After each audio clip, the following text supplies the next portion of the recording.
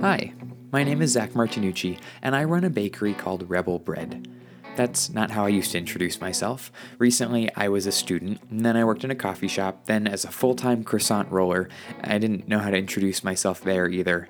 Then I'd say, "Hi, I'm Zach, and I'm a baker," which I loved for how modest and also how sly it was, considering I was in the process of opening a bakery.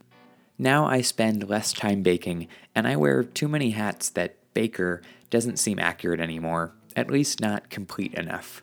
I'm also a sales rep and a barista and an account manager.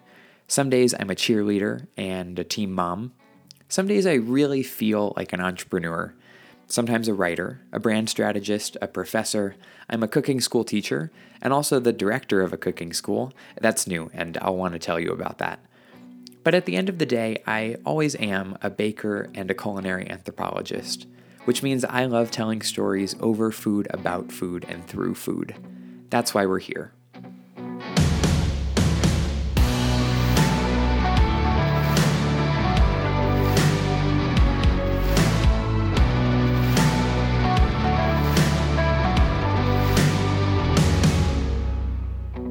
Last October, my business partner and childhood friend Renee and I, along with some outstanding friends that now make up our baking team, opened Rebel Bread, a community bakery and bread school dedicated to challenging the relationship people have with their food.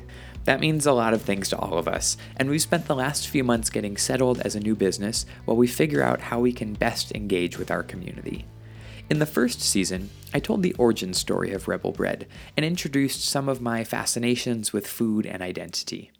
In the second season, we were just opening the doors of our new bakery, and I set out to figure out what it means to be a community bakery. As we pick up here in season 3, I want to talk to you about the pivot. I think my partner Renee first introduced this idea that in the business world, a pivot would be when a company realizes that their original idea or strategy isn't working as planned, and they make a fundamental change to react, to become a new or different company better suited to meet the needs of their market. In our case, there's not one specific pivot that's happening because things are going wrong. Actually, there are lots of pivots happening right now. Lots of changes because there are lots of new opportunities all the time, and things don't look the way they did a few months ago, sometimes even than a few weeks ago. And there are so many reasons to shake things up. There are lots of moments where we look back and go, who would have thought that's where this would end up? And lots of moments where we try to look forward and say, who says we can't do it that way? That spirit is where the name Rebel Bread came from in the first place. Our bakery has now been officially open for 6 months, and a lot's changed since then, and a lot's changed since we last talked in December. As I mentioned earlier, I'm pivoting in my own role. The direction of our company might be pivoting a bit, or at least still changing as we figure out who we are and what we do best. And there are lots of little changes along the way.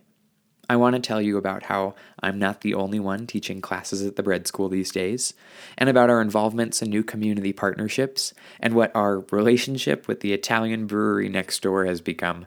You'll recognize some of the characters and events from past seasons, so I'm excited for you to see how things are changing, developing, pivoting as we grow. So beginning on May 12th, I hope you'll join me, Zach Martinucci, as I share weekly updates and stories from Rebel Bread, my community bakery and bread school founded last fall in Denver, Colorado. We'll talk about the day-to-day events and conversations that are happening here at the bakery, about our planning for events and changes and growth in the coming weeks, including our first farmers market season this summer, and glimpse even further ahead as I think about the place we could have in the Denver food and entrepreneurial communities, or maybe the place we want to make for ourselves and how we might do that. I say that this podcast is kind of like being on a phone call with me, except that I'm the only one talking, and that these are about 15-minute episodes where every week I talk about a theme or discussion I like having through food, hopefully to give you some food for thought, sorry about that pun, and share some updates from the bakery. It's not really about bread. At least we won't be having technical baking talks, even if bread is at the foundation of everything we do. We will talk about food from a cultural or storytelling perspective. I also tend to talk about entrepreneurship and starting this small business, and I bring in stories from my Italian travels and other cultural food stories. You can listen to some past episodes to get an idea of what those anecdotes are like. And we'll talk about how all of us as bakers, or whatever you do, but I encourage you to see yourself as a baker, how we engage, build, and benefit the communities around us.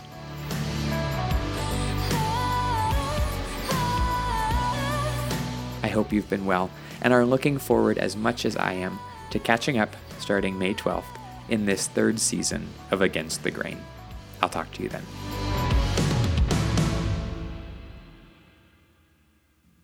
That song was Get Free by Emery.